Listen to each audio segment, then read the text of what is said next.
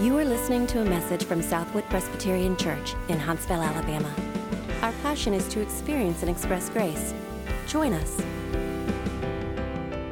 In just 2 weeks, Lord willing, we're going to start a sermon series through the Gospel of John, which will last a couple of weeks. It might be longer than that.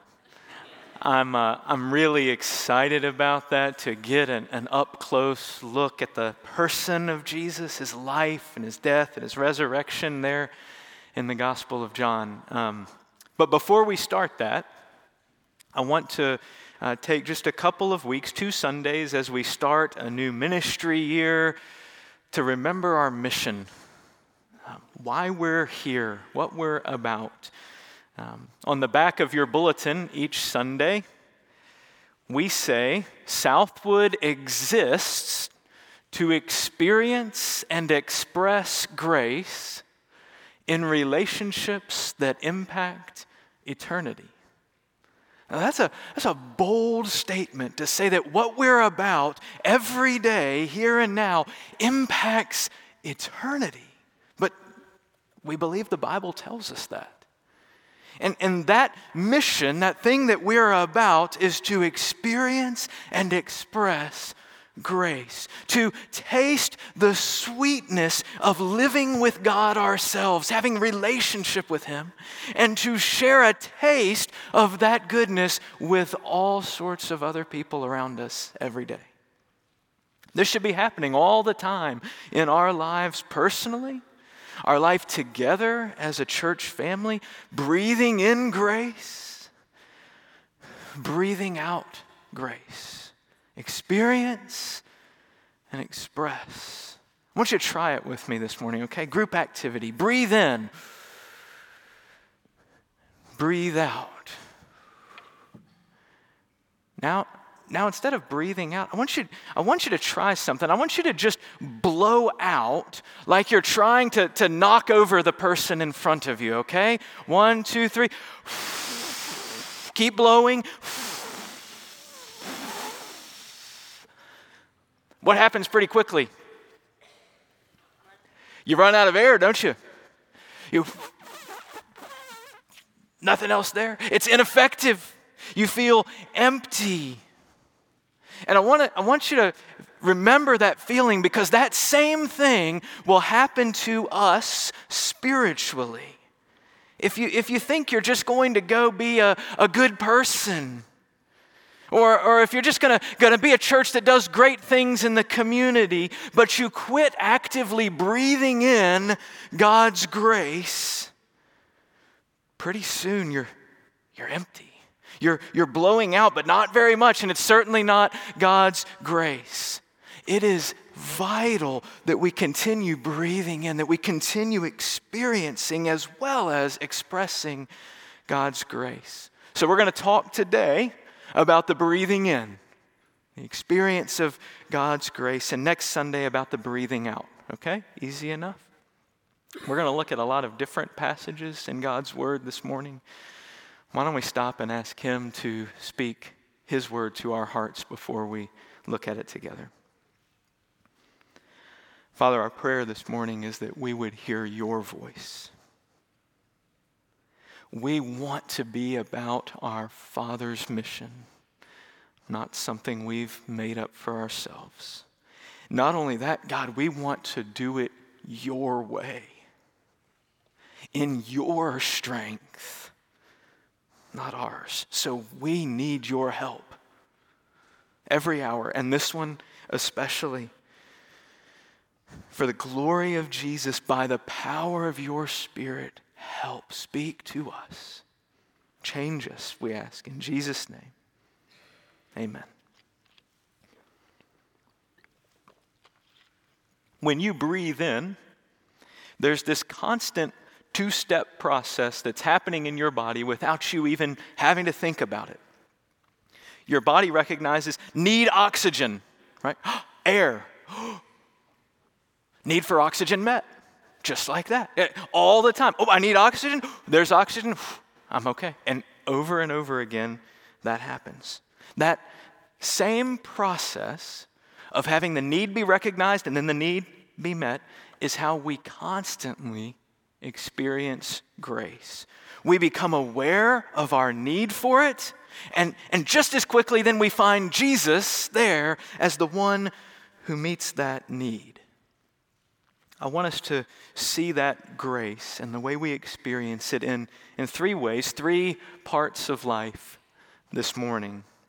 And the first one's really important. It's the one we've largely been celebrating already throughout this service, that God's grace is greater than all our sin. Grace for yesterday, for all our failures, all our mistakes, all our sin. It is possible that you've actually been in church many times and have never heard the actual good news of Jesus because you may have only heard religion. Religion says, here's how you must live to get in with God, to be in His family, to have a relationship with Him. Y'all, the Bible tells better news than religion. Okay, I want to make sure, if you've never grasped that before, that you hear it this morning. It says we were made to live with God and to live like God. But it's also honest that we're all failures.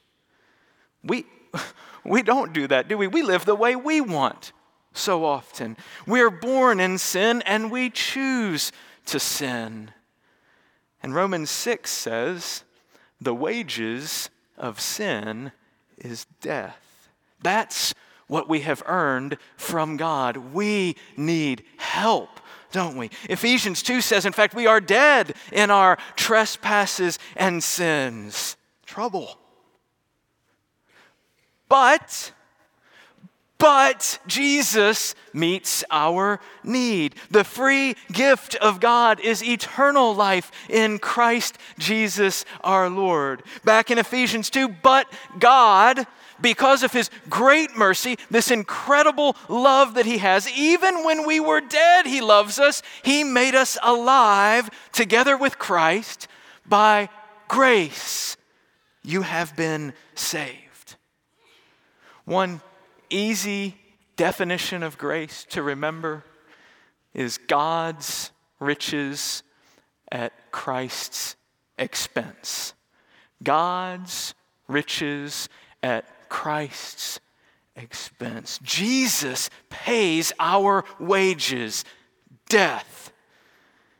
And the unending riches of God, greater than you can imagine, are dumped freely on people who don't deserve them, could never earn enough to pay for them. God gives life, eternal life, restored relationship with the Creator King to people who could never earn it. Experiencing grace means coming to realize first how much I need to be rescued, and then right alongside that, how completely Jesus rescues me. How big my sin is, bigger than I could deal with, and how much bigger my Savior is. It's not too big for Him. That's experiencing grace. Let me picture it for you this morning. It's like this. Imagine I have a book called The Life of Will. It's a big book. I'm getting old. And there's a lot of things in here to read about, things I've done. It's really a book about all of the things I've done that I shouldn't have thought, or that I shouldn't have said, or that I should never have acted that way. And it's also got a bunch of ways that I did think that I was supposed to think this way and talk that way and do that thing, and I didn't. I failed to do them. And well, let's just read it. Let's just read a few of them. Preached a sermon too long. Never done that. Neglected his family for his own comfort. Stretched the truth to make himself look good. Those were this week, by the way, so watch out for the sermon. We're not going to read the whole book this morning. That's not what this is about, but there is a problem. Can you imagine if there was a book like this for you with your name and picture on the front of it? What do I need in a book like this? I need good things, don't I? Almost everyone agrees that in our lives, in the book of our lives, the good needs to outweigh the bad, right? I mean, what I need to do is that I need to start writing shorter chapters of bad things and longer chapters of good things, people would say. Religion says to that problem of needing good things that the solution is that Jesus, or in another religion, someone else, tells me how to be a better person, even helps me to be a better person so that I write enough good chapters that things finally balance out and God says, will is good enough. That's the message of religion. Y'all, that's not grace. That's not freedom from performance, but that's pressure to perform. That's not the good news of Jesus, is it? Grace brings you into relationship with Jesus. You see your need, and then it's not Jesus tells me how to be a better person. It's Jesus is the better person. There's a second book, you see. It's called The Life of Jesus. Y'all like object lessons like this, right? Nod your head, yeah, do object lessons. The Life of Jesus. I just want to read you a few parts of it. What are some of the things he did? Jesus obeyed his parents. Jesus loved his enemies. Jesus gave his life for his friends. Jesus was tempted to sin and he quoted scripture and obeyed his Father. All of this perfect living. A whole book full of the life of Jesus all the way to the cross where he gives his life. The good news of the gospel is that these two books, your life and all the ways you've failed, and Jesus' life and all the ways he's succeeded, see, they actually get a cover swap. 2 Corinthians chapter 5, God made him who had no sin to be sin for us. Jesus, who had never sinned at all, sees our book. He knows our need. He understands that death is coming to us because of this, and he goes to the cross and stands in our place to pay for everything we've ever done or failed to do. But then keep reading. That in him, in Jesus, we might become the righteousness of God. That the perfect record of Jesus, you remember all those amazing things he did in this book? He says, I'm going to give you that record. I'm going to give Will, the one I died on the cross for, the record of all of those things I've done, so that he can stand righteous before God, so that he can be welcomed into God's family and loved. Jesus is the better person, right? Not me. And he rescues me and then transforms me to make me perfect forever. Guess how much that costs you to swap the covers on those books? Nothing. All of that is for free. We pay nothing. Jesus pays a lot, doesn't he? We say Jesus paid it all. We offer nothing but our need, and Jesus meets it completely. That's why we sing, nothing in my hand I bring, simply to thy cross I cling. Jesus is all we have, right? But he is all we need, amen? If you realize that this morning, you sing just as I am, without one plea, but that thy blood was shed for me, and that thou bidst me come to thee, O Lamb of God, I come, I come. It's by grace we have been saved through faith. It's a gift, not something we work for. Remember those words Derek read from Ephesians 2? That's why we sing Amazing Grace. How sweet the sound that saved a wretch like me. Oh, my need, God, is so great. I can't even imagine making up for all of it. I once was lost, but by grace now I'm found. Was blind, but now I see. Friend, nothing could be more needful, more important, more exciting this morning than for you to experience God's grace to you personally in Jesus. Grace means that you don't have to run home and get cleaned up and come back. No, actually it means that God cleans you up himself. He says, come, I will clean you and I will welcome you into my family forever. You just trust him that he does that for you. It's as simple as it is free. As much as it cost Jesus, it is entirely free to you. By the way, if it weren't, it wouldn't be grace. The one who meets your deepest need invites you to come to him this morning. I plead with you, don't miss out on Jesus one more day. He's done it all. You don't have to wait. Come and trust him this morning. In fact, that is the call for every single person in here today. It doesn't matter if you've ever met Jesus before or not. That is what we all need, isn't it? More of Jesus, more of grace. Do you need that? I do. You see, that's the beauty of experiencing grace. Experiencing grace is not a one-time experience. If that's the way you think about it, we need to change that. That's why it's where our mission starts every day. Grace for today. Just as our bodies were designed always to need oxygen, our souls were designed always to need grace. We never get over our need for Jesus.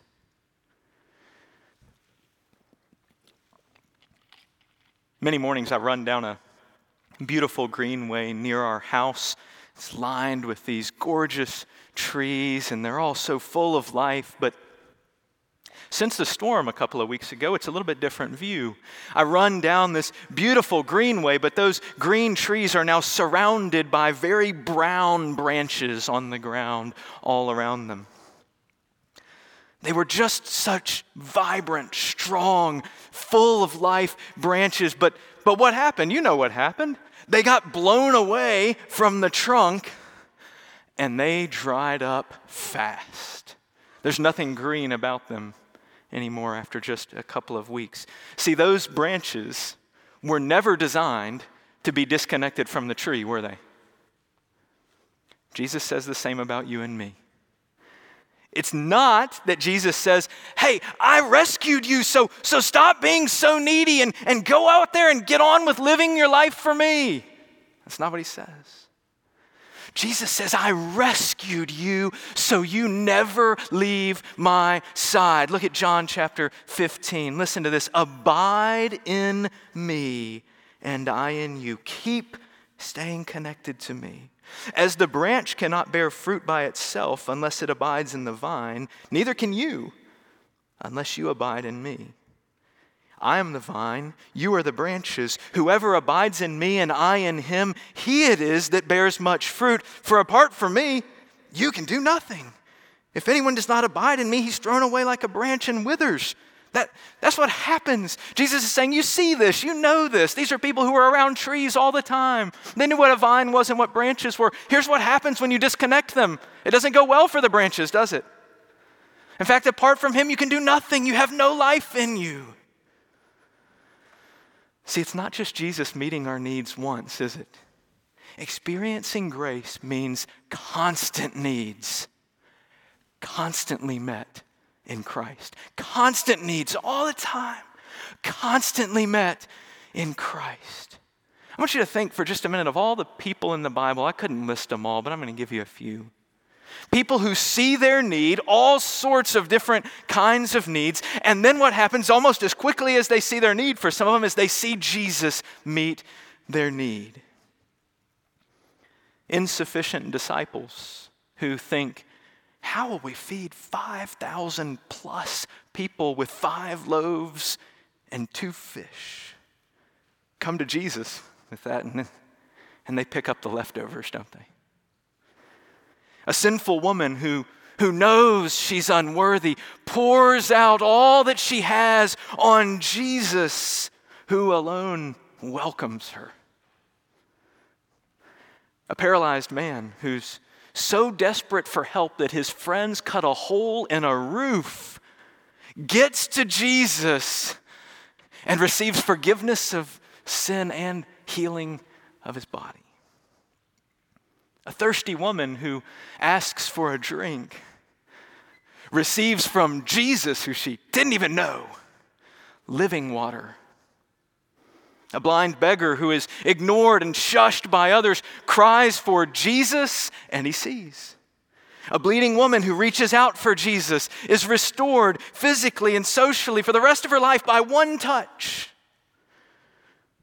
A desperate father who throws himself at Jesus' feet receives his dying daughter restored to him. Grieving sisters who bemoan that if Jesus had been there, their brother would never have died. Tell Jesus that. And they see Jesus raise Lazarus back to life. And of course, there's a dying thief who knows that death on a cross is what he deserves. And he is granted the gift of eternal life in his last breaths by the man on the middle cross. Friends, this is the way we are to live every day. Always needing Jesus. Every need, every breath, we need his grace. I tell you that because I have lived many years of my life saying that I believe in the good news of Jesus and of grace, but honestly thinking that I don't need grace anymore. I got that once, and now it's on me. May that never be the way that we live. We have to acknowledge our needs like these people in the Bible. You won't experience grace to meet your needs if you don't have any. You won't experience grace to forgive your sins and your failures if you don't have any. You won't experience grace to give you strength and weakness or direction and confusion if you don't have any. The good news is you do. I just stopped to think of the things I knew from this week of people in this room, situations of need, needing to experience Jesus' grace just this week. When your heart is drifting distant from God, it's grace that draws you back, and it's grace that assures you of your welcome home.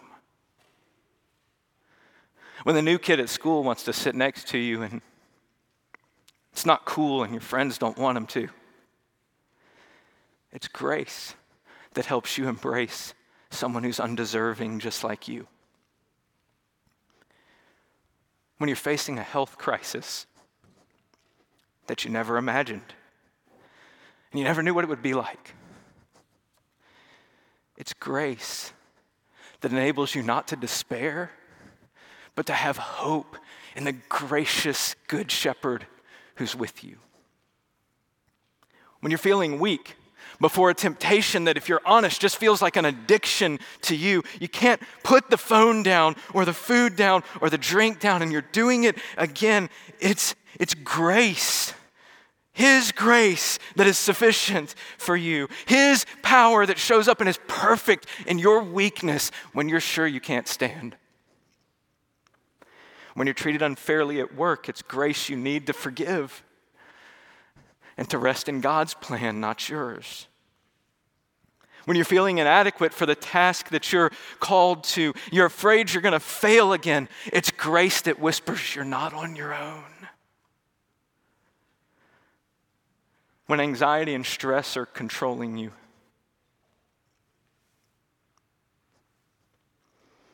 it's the grace of God that frees you to trust. As a result, leads you into peace and rest. When your marriage is hard, It's grace that empowers you to endure, and it's grace that brings undeserved love again. When you're feeling alone and unloved, it's grace that reminds you of the huge price that the God of the universe paid to have you as his own, as his beloved. We are a needy people,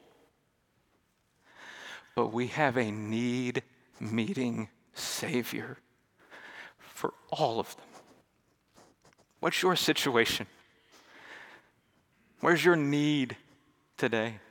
Maybe I didn't name yours. I ran out of time. But my God will meet all your needs, every need of yours, according to his glorious riches in Christ Jesus. And you said, but I don't deserve him to, Pastor. That's why it's called grace. He does it anyway. And we get to taste that. And we get to share that for free. But that's next week, and we're going to talk more about that. But for now, Scottish pastor Andrew Murray reminds us Jesus drew us by his grace when he said, come. And Jesus keeps us by his grace when he says, abide. The grace to come and the grace to abide are alike from him alone. What that means is that our mission is not independently strong living for Jesus. That's not it. It is desperately dependent living with Jesus, praying for his help, longing to be directed by his word, thirsty to gather, to worship together because my heart needs redirection, eager to share with others of him because he's my only hope. I'm that desperate, desperately dependent, so that what happens when you live desperately dependent is that Jesus gets bigger in your eyes. Jesus is more glorious to your heart. Jesus is more gracious to you every day that you walk with him like that. You do know that we still sing. Some of you have been Christians 70 and 80 and 90 years, and you still sing, nothing in my hand I bring, simply to thy cross I cling, right? Naked, you dress me. Helpless, you grace me. Foul, dirty, wash me clean again in the fountain of Jesus' blood. Just as I used to be without one plea. No. Just as I am without one plea, except that I finally got my act together. God, you need to know it. No. Just as I am without one plea, but that thy blood was shed for me, and that by grace you bid me come to thee. Friend, grace is still amazing every day. It is amazing grace that is with you through many dangers, toils, and snares, because Jesus will your shield and portion be as long as life endures. You don't have to look for anything else to protect you, for anyone else to be your sufficiency. Grace will lead you safely home. We better get there. Speaking of grace bringing us home, the grace of God to us in Jesus is so amazing. It is so boundless and endless that there's not only grace for the sins and the failures of all your yesterdays. All of them, he can take them. There's not only grace for the countless physical, spiritual, emotional, relational needs we face today, and that is a lot, but also grace for all our tomorrows. In fact, this is going to be shorter, but maybe more exciting. I don't think it's unbiblical to say that perhaps Jesus and grace may get more amazing, may blow our minds more in eternity than they do already. Back to Ephesians chapter 2. By grace you have been saved and seated with Jesus in the heavenly places so that in the coming ages he might show the immeasurable riches of his grace in kindness toward us in Christ Jesus. You realize by now, I think, that grace can't be separated from Jesus, don't you? You've heard me say that before. You can't separate grace and Jesus. It's because we are seated with him in heaven that we get God's grace eternally dumped on us. Peter tells us this is the grace we are to set our hope fully on right now. Nothing else but the grace that is to be given us at the revelation of Jesus. When we see him, I'm never again going to lose sight of the one who meets all of my needs the way that I do sometimes right now. There's going to come a day when I never lose sight of him again. See, this grace is really the same grace that we talked about from the first day we met Jesus and had our sins washed in his blood, covered by his perfect, righteous life that we get to have as our own. Because we don't make ourselves fit for heaven, do we? Can you imagine? A place of perfection, of holiness, of glory. Can you get yourself ready for that place? The multicolored multitude around the throne of heaven, they're clothed in pure white robes because they have washed their robes in the blood of the Lamb. We are totally wrapped in Jesus, completely covered by him, not just once, but forever.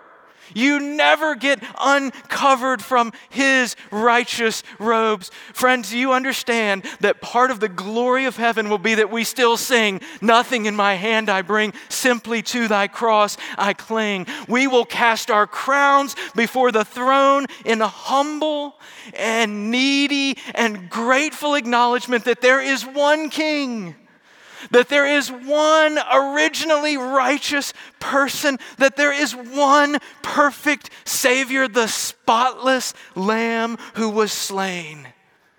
And with overflowing joy, we're going to run through the pearly gates and sing, just as I am, without one plea, except thy blood was shed for me, and that thou bidst me come to thee. O Lamb of God, I come, I see you. You're glorious, you are reigning, you are loving me, and I come. And throughout eternity, the song of the redeemed will be of God's amazing grace. When we've been there 10,000 years, bright shining as the sun, we've no less days to sing God's praise than when we'd first begun. Breathe in. Breathe deeply. His grace is and always will be sufficient. Pray with me.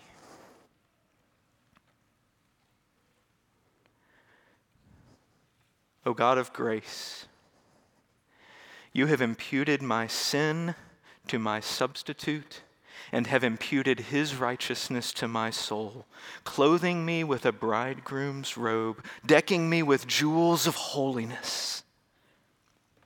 But in my Christian walk, I am still in rags. My best prayers are stained with sin. My penitential tears are so much impurity. My confessions of wrong are so many aggravations of sin. My receiving the Spirit is tinctured with selfishness. I need to repent of my repentance. I need my tears to be washed. I have no robe to bring to cover my sins, no loom to weave my own righteousness. I'm always standing clothed in filthy garments, and by grace am always receiving change of raiment. For you always justify the ungodly. I'm always going into the far country and always returning home as a prodigal, always saying, Father, forgive me, and you are always bringing forth the best robe. Every morning let me wear it. Every evening return in it. Go out to the day's work in it, be married in it, be wound in death in it, stand before the great white throne in it, enter heaven in it, shining as the sun. Grant me, Father, never to lose sight of the exceeding sinfulness of sin, the exceeding righteousness of salvation, the exceeding glory of Christ, the exceeding beauty of holiness, the exceeding wonder of grace. Amen. For more information, visit us online at southwood.org.